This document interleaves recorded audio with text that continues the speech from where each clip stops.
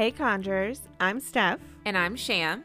Today's case is a decades-old unsolved murder where a complete lack of evidence and motive swirl in contrast with rumors of witchcraft.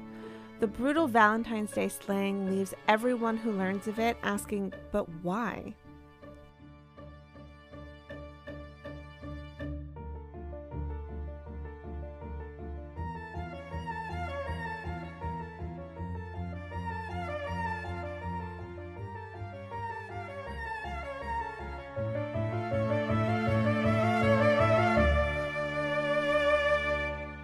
Charles Walton was an Englishman born May 12, 1870, to Charles and Emma Walton.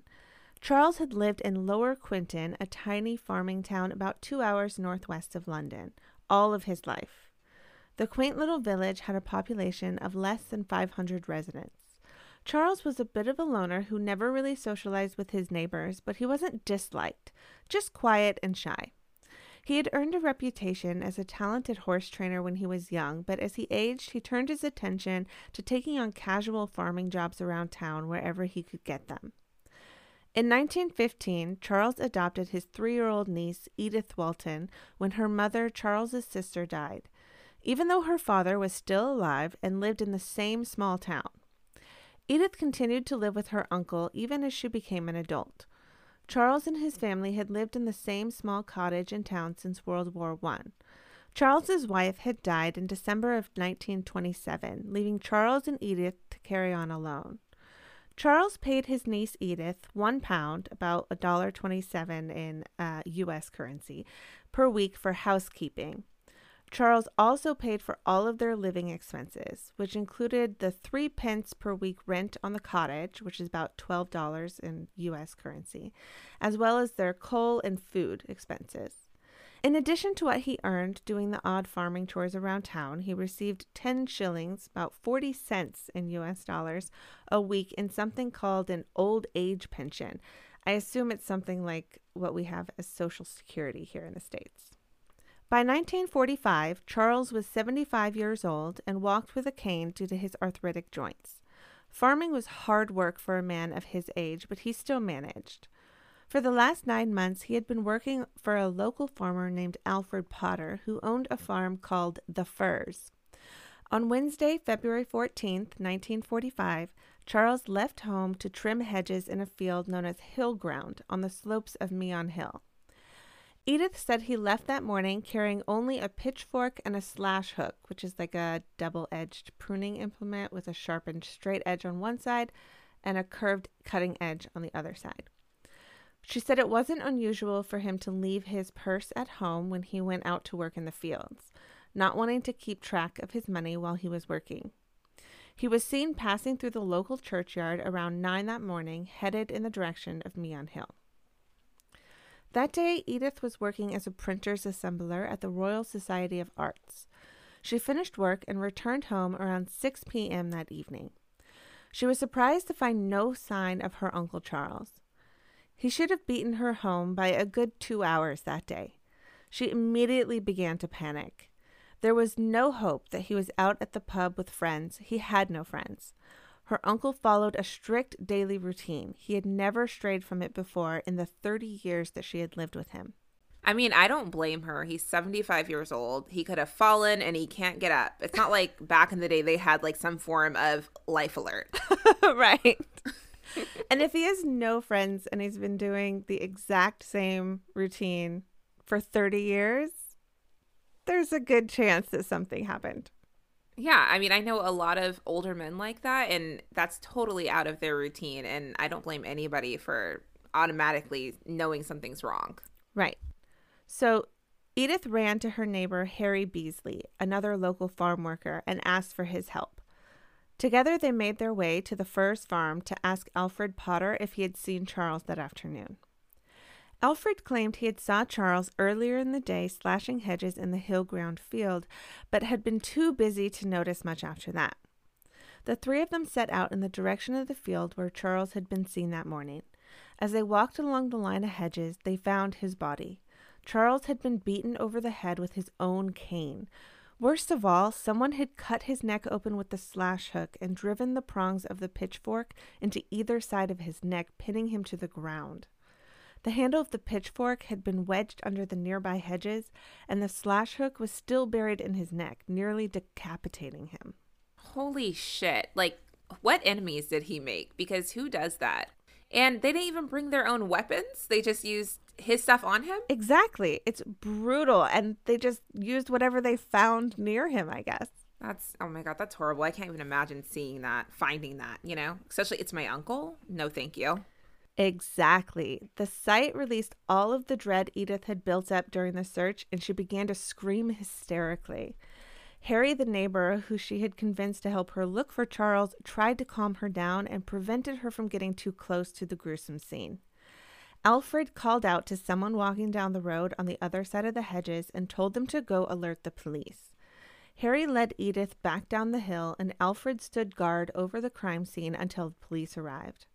The first officer on the scene was Michael James Lumsney, who arrived at 7:05 p.m. Local detectives arrived later that evening, while Professor James M. Webster of the West Midlands Forensic Laboratory arrived around 11:30 p.m. The body was finally removed at 1:30 the next morning.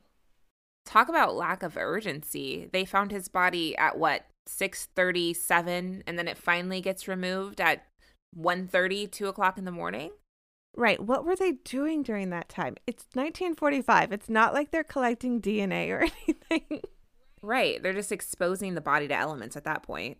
So the autopsy report on Charles found that his trachea had been cut and he had bruising to his chest and several broken ribs.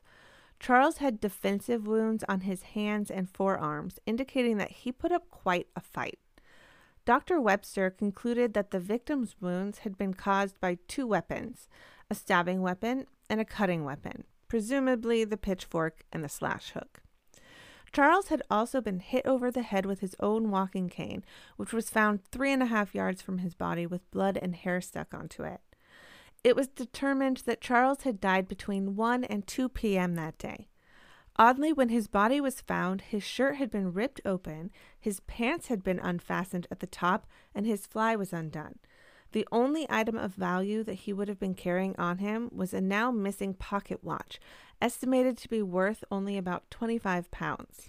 Okay, so whoever had it out for him, it had to be some type of revenge or killing of passion, one might say, because if they only stole the watch, then what was the point of killing him in the first place? And then it's also sounding like it's multiple people, because that's a lot of injuries for one person to cause to a 75-year-old man.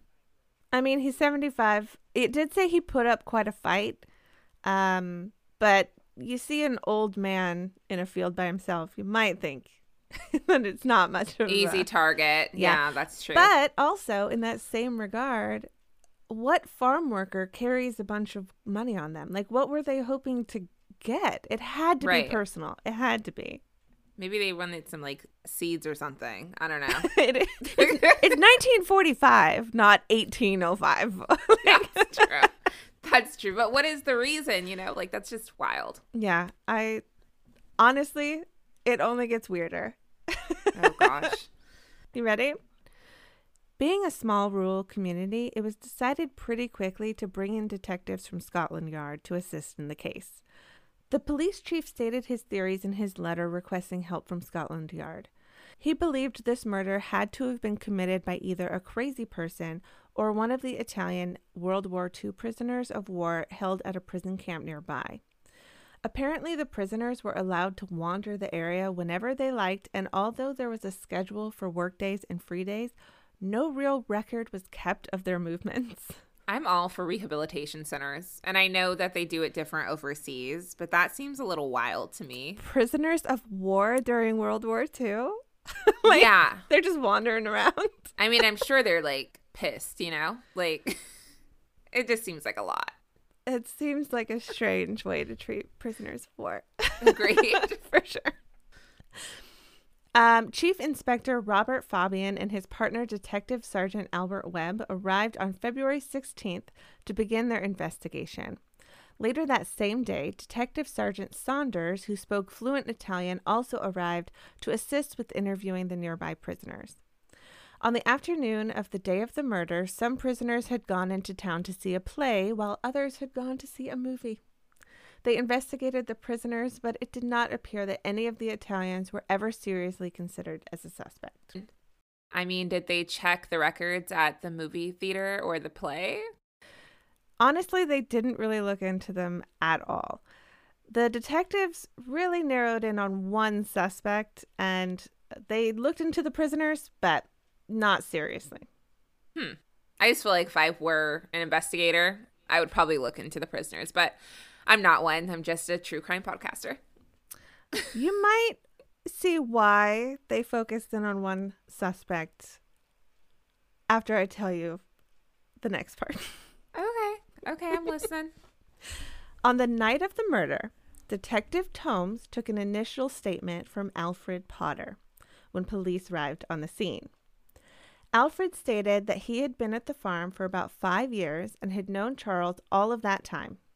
He had employed Charles casually for the last 9 months and said that Charles worked when the weather permitted on no set schedule. However, he believed Charles usually took an hour lunch around 11 a.m. and always left by 4 p.m. in the afternoon. Charles had been working on hedging for the previous few months, and Hillground was the last field needing attention. Alfred said that day he had been at a local pub with another local farmer named Joseph Stanley until about noon. After that, he had gone straight across to a small field adjoining Hillground and saw Charles working about 500 to 600 yards away, which is about a quarter of a mile. He said he noticed that Charles had about 6 to 10 yards of hedge left to cut, and that when he found his body later that day, about 4 additional yards of hedge had been cut, which would be about half an hour's work. He described Charles as, quote, inoffensive type of man, but one who would speak his mind if necessary, end quote. On February 17th, detectives Fabian and Webb brought Alfred in for another conversation, this time directly with them. Alfred told them that Charles usually worked about 4 days each week, but never in wet weather. He confirmed that he paid him 18 pence per hour, usually every 2 weeks, though sometimes he paid him by the week. He said that he left it up to Charles to say how many hours he had completed, and implied that sometimes Charles lied in order to be paid for hours he had not actually worked. The last time he paid Charles was February 10th, when he had given him £2 15 shillings, which is about $3.12, which would have been the equivalent of about $50 today with inflation. I kind of raised my eyebrow at suspects or just people being interviewed about a victim, and they just kind of throw little dabs, like shade at them. Like he would kind of lie about, he would lie to me about what he was being paid. It's like you're making him out to be a bad person. Why are you making him out to be a bad person? Right. It is kind of strange. They didn't ask him if he had any issues with Charles. He just offered that information unprompted. Right. Right. Like he's trying to convince them. Like, yeah, he lies, Unnecessary. Right. So Alfred reiterated to detectives his original statement about his whereabouts that day. He claimed that on the day of the murder, he had left his friend and gone across to a field known as Cax Lays to see some sheep and to feed some calves. When he reached the field, it was 12:20 p.m., and he saw Charles working on the hedges. He told them Charles was wearing his shirt and pants with no coat. He was sure of this because it was the first time he had seen him dressed like that, and he had thought to himself, he's really getting on with it today, end quote. Alfred added that he would have gone over to talk to Charles normally, but he had a cow in a ditch nearby that needed his attention. Detectives later discovered that the mentioned cow had drowned in that ditch on February 13th, the day before the murder, and the body hadn't been removed until 3:30 p.m. on February 14th.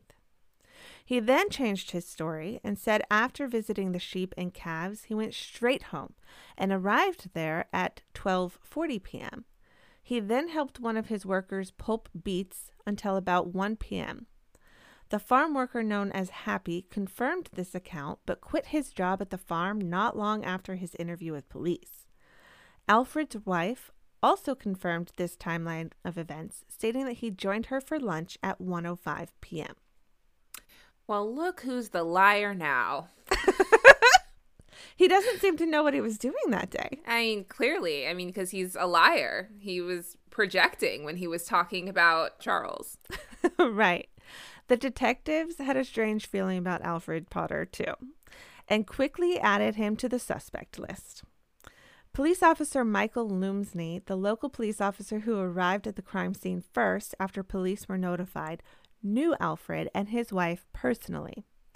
The Scotland Yard detectives asked him to stay close to the couple to see what they might unwittingly reveal. On February 20th, Officer Michael was at the farm visiting the Potters when he casually mentioned the fact the police were still hoping to take fingerprints from the murder weapons. Alfred responded that he had touched the handle of the slash hook and possibly the pitchfork too when he first came across the body. He laughed it off, claiming that he had already mentioned this to the police, so it was no big deal. He said he had only handled the weapons because when he found the body, Harry commented that, quote, "You'd better have a look to make sure he's dead." Alfred's wife, Lillian, displayed considerable annoyance at her husband's sudden revelation, stating that the police were bound to suspect him if his prints were on the murder weapons. I mean, obviously. And it's very obvious that he was dead when you found him. That was a lot of injuries for somebody to still be alive. Right. Alfred totally brushed off his wife's concerns, stating that the murder was obviously the work of a fascist from the prison camp. A little while later that evening, a soldier came to the door and told the group that the military police at the camp caught an Italian coming out with a suit of clothes and detained him, sending for the civil police. They took the Italian prisoner away with them. Officer Michael reported to detectives that upon hearing this, quote, Potter affected great glee and his wife became almost hysterical with delight, end quote. Detectives found this curious, as Alfred hadn't mentioned touching anything at the crime scene in any of his interviews with police up to this point. When they questioned Harry about the claim, he strongly denied that he had asked Alfred to make sure Charles was dead in any way. He told them it was obvious Charles was dead from just looking at the condition of the body. He also told them Alfred did not touch the pitchfork or slash hook while he and Edith were present. Detective Fabian had the feeling Alfred had made that part of the story up as an explanation for why his fingerprints might be found on the murder weapons. When Alfred Michael had brought it up, regardless, no prints were found in the end. I'm actually shocked no prints were found in the end, but I also know that taking DNA back then and fingerprints was not like it is today. Also, he was, outside for a very long time. If he was killed about 1 or 2 in the afternoon and they didn't remove his body from that field until 12 hours later, at that point, Alfred had time. Yeah. Right. I'm like, Alfred had time to go wipe it off and all of that time it took for anybody to get there. It's so suspicious that he came up with a convenient reason his fingerprints might be on the weapons, though. Like, that's so shady. It's very shady. So the detectives also took statements from 2 former employees of Alfred's, William Dyed and George Prunell. Both confirmed that from time to time, Alfred had a hard time paying their wages. On February 27th, Detective Fabian looked into any debts Alfred may have had, as well as any debts his family may have had. You see, Alfred didn't really own the Firs farm. His father did. Levi Potter, Alfred's father, was a very successful businessman, and his company, L.L. Potter & Co., managed several businesses in the area, including a large hotel. Once it was confirmed that there were no debts against Alfred or his family, Detective Fabian started digging into an investigation the Ministry of Agriculture and Fisheries had conducted on the farm regarding fair wages. The inspector R.G. Elliott, who conducted the investigation on January 12th of that year, was reluctant to share his findings with the detectives without approval from headquarters. Eventually, the detectives got the report they were seeking, and Alfred's casual comment that he might occasionally pay Charles for hours he had not worked was illuminated in a whole new light. An examination of the amounts he had requested for wages to pay his employees from L.L. Potter & Co. and the actual amounts he had paid to Charles showed that Alfred was actually claiming more than he needed to pay his employees and pocketing the difference. Alfred was actively stealing from his own father and getting away with it. I mean, he's an active liar, so it doesn't surprise me that he's an active thief. Honestly, if he hadn't have mentioned to the detectives that Charles was stealing from him, they might not have even looked into the finances this closely. No, he screwed himself. He ratted himself out because he claimed Charles was doing the exact thing he was actually doing to his father. Oh my gosh.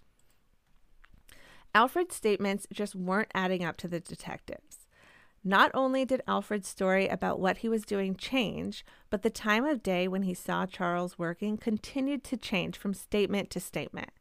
Throughout the investigation, Alfred had claimed he had seen Charles working in the distance at 12:10, 12:15, 12:20, ultimately telling the inquest committee that he had seen someone standing stationary at 12:30. He also claimed when he saw Charles, he was only in his button-up long-sleeve shirt. However, when his body was found, he was wearing a jacket. Underneath his jacket, he was wearing a shirt, but the sleeves were cut off. Nothing like what Alfred said that Charles was wearing that day. Despite Alfred changing his story in various ways, Detective Fabian concluded that there was not enough solid evidence to connect him with the murder itself, and no reasonable motive could be found for why Alfred would have committed it. Detective Fabian tried but ultimately failed to find any indication that Alfred was violent in any way or that he and Charles had ever fought. Detective Fabian described Alfred as morose and sullen during his interviews.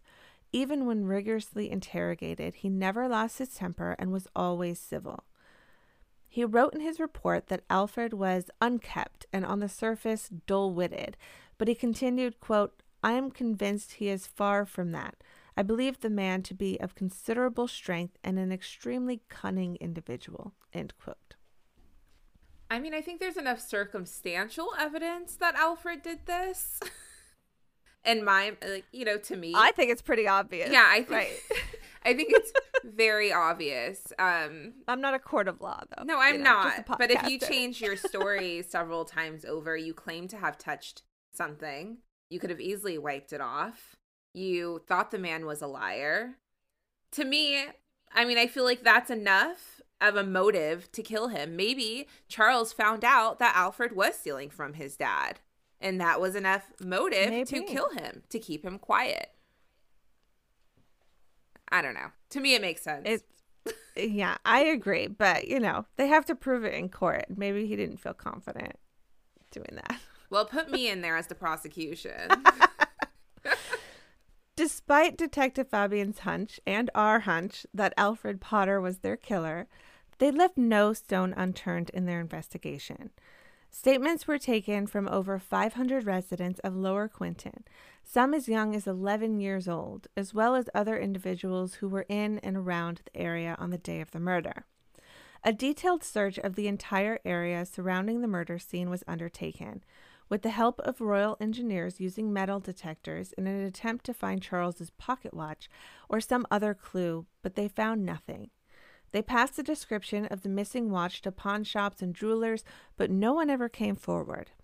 There were reports that the pocket watch was found in the outhouse of Charles's cottage in 1960, despite an extensive search by the police at the time of the murder, but we aren't entirely sure if that report is true or not.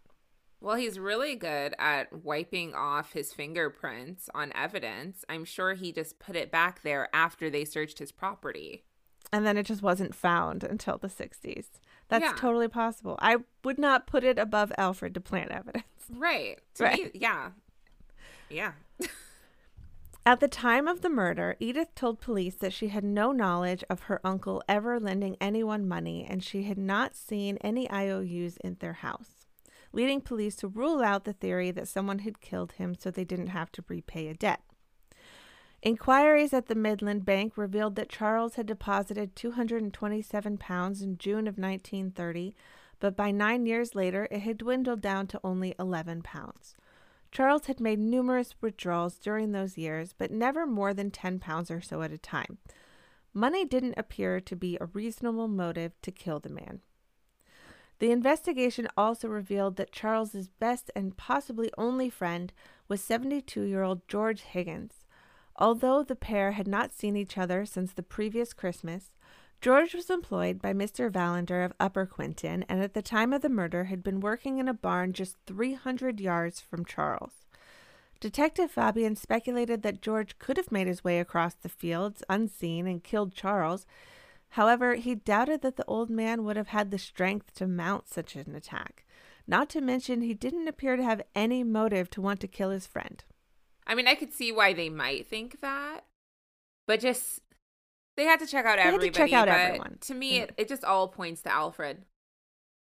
I agree. He's the only reasonable choice, and his story kept changing. He's suspicious as hell. Eventually, detectives Fabian and Webb returned to London while Detective Superintendent Alex Spooner continued to search for the murderer.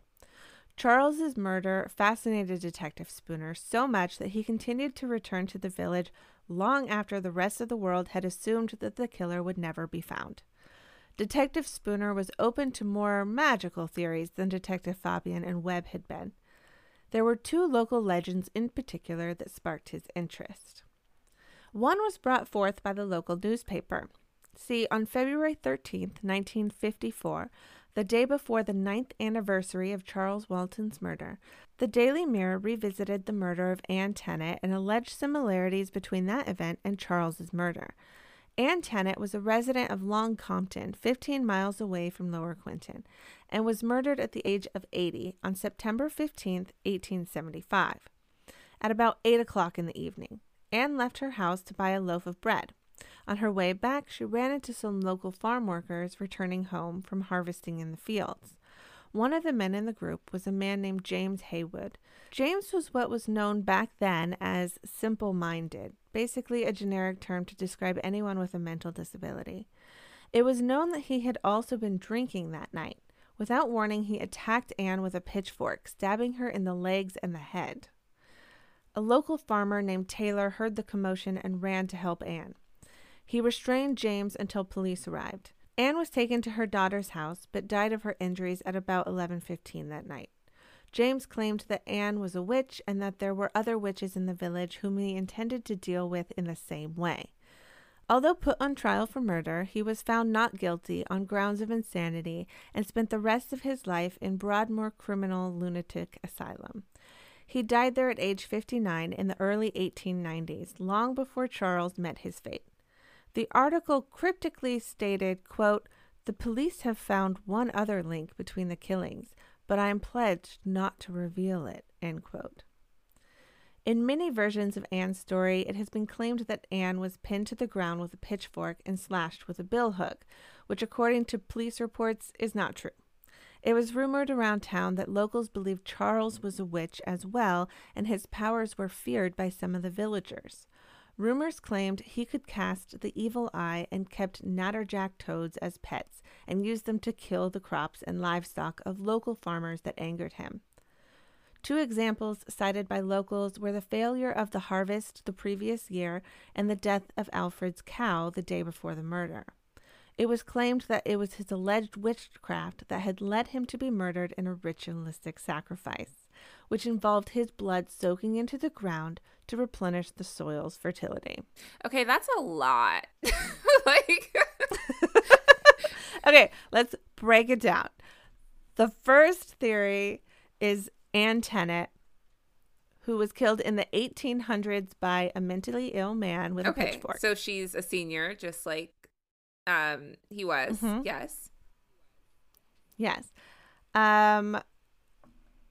Obviously, the man who killed her died long before Charles was around. So I'm not sure what the article was getting at other than the pitchfork similarity.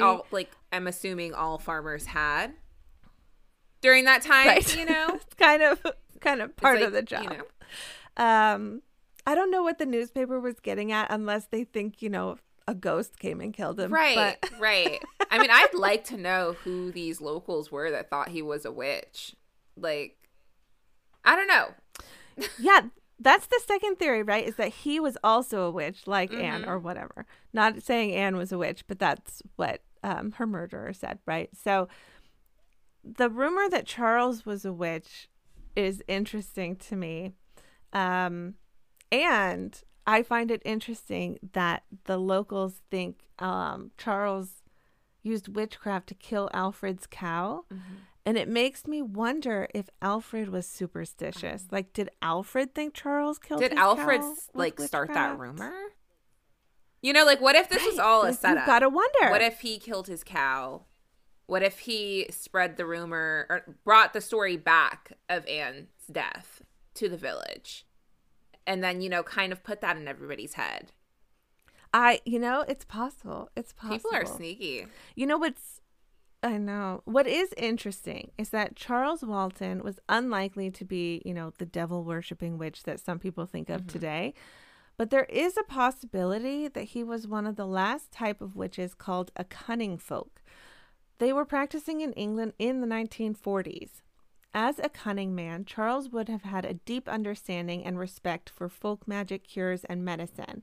And he would have used his knowledge and skills to fight, evil spirits and demonic witchcraft, superstitions around town. He would have broken hexes and whatnot. He would have healed the sick and offered charms and spells for a small fee. Cunning folk were mostly male and were seen as useful people with a deep understanding of the countryside and an affinity with nature. However, Charles's niece Edith adamantly insists that he was not a witch of any kind. Yeah, I don't necessarily think he was a witch. If he was, that's fine too. But I don't think he was. And at the end of the day, somebody still murdered him. Right. And it's possible that the witchcraft rumors actually came from one of the detectives.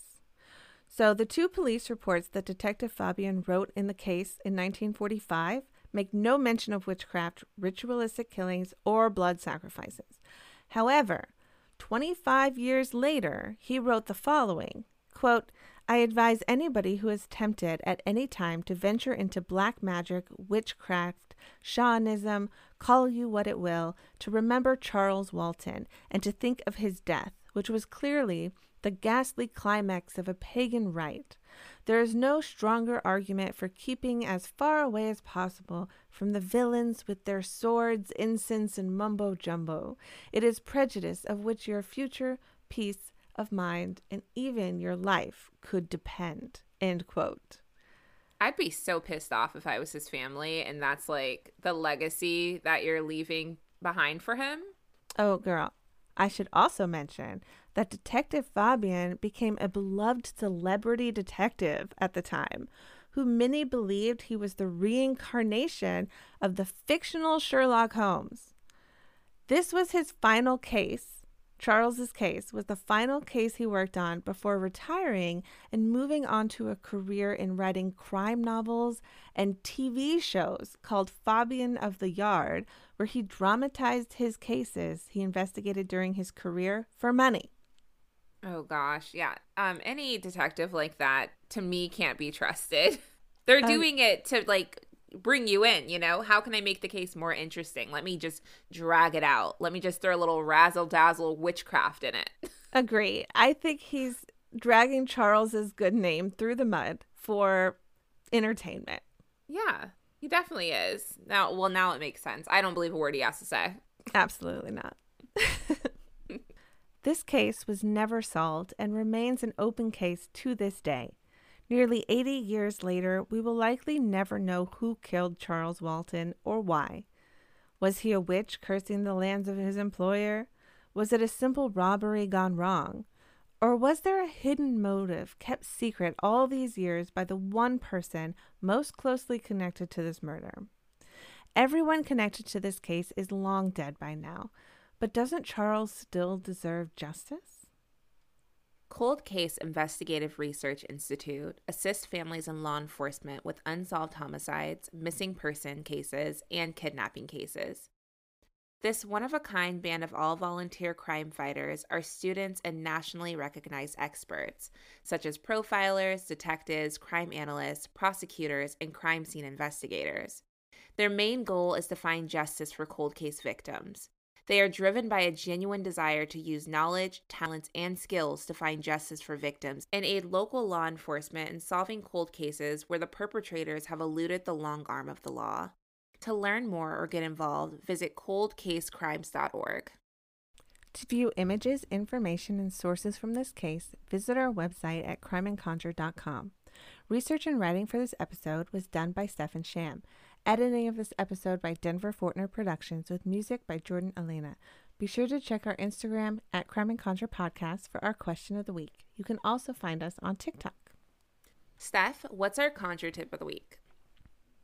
Chiastolite can be helpful during a state of change, assisting the holder in traversing disquieting situations and in gaining a foothold in new circumstances. It can also be used for problem solving and to provide answers to mysterious occurrences, maybe even provide insight on a few of our own unsolved mysteries. I kind of wish the detectives back in the day would have had their hands on a little chiastolite. It probably would have been considered witchcraft. Okay, yeah, that's true. So scratch that, but something close to it. Until next time, stay vigilant, conjurers.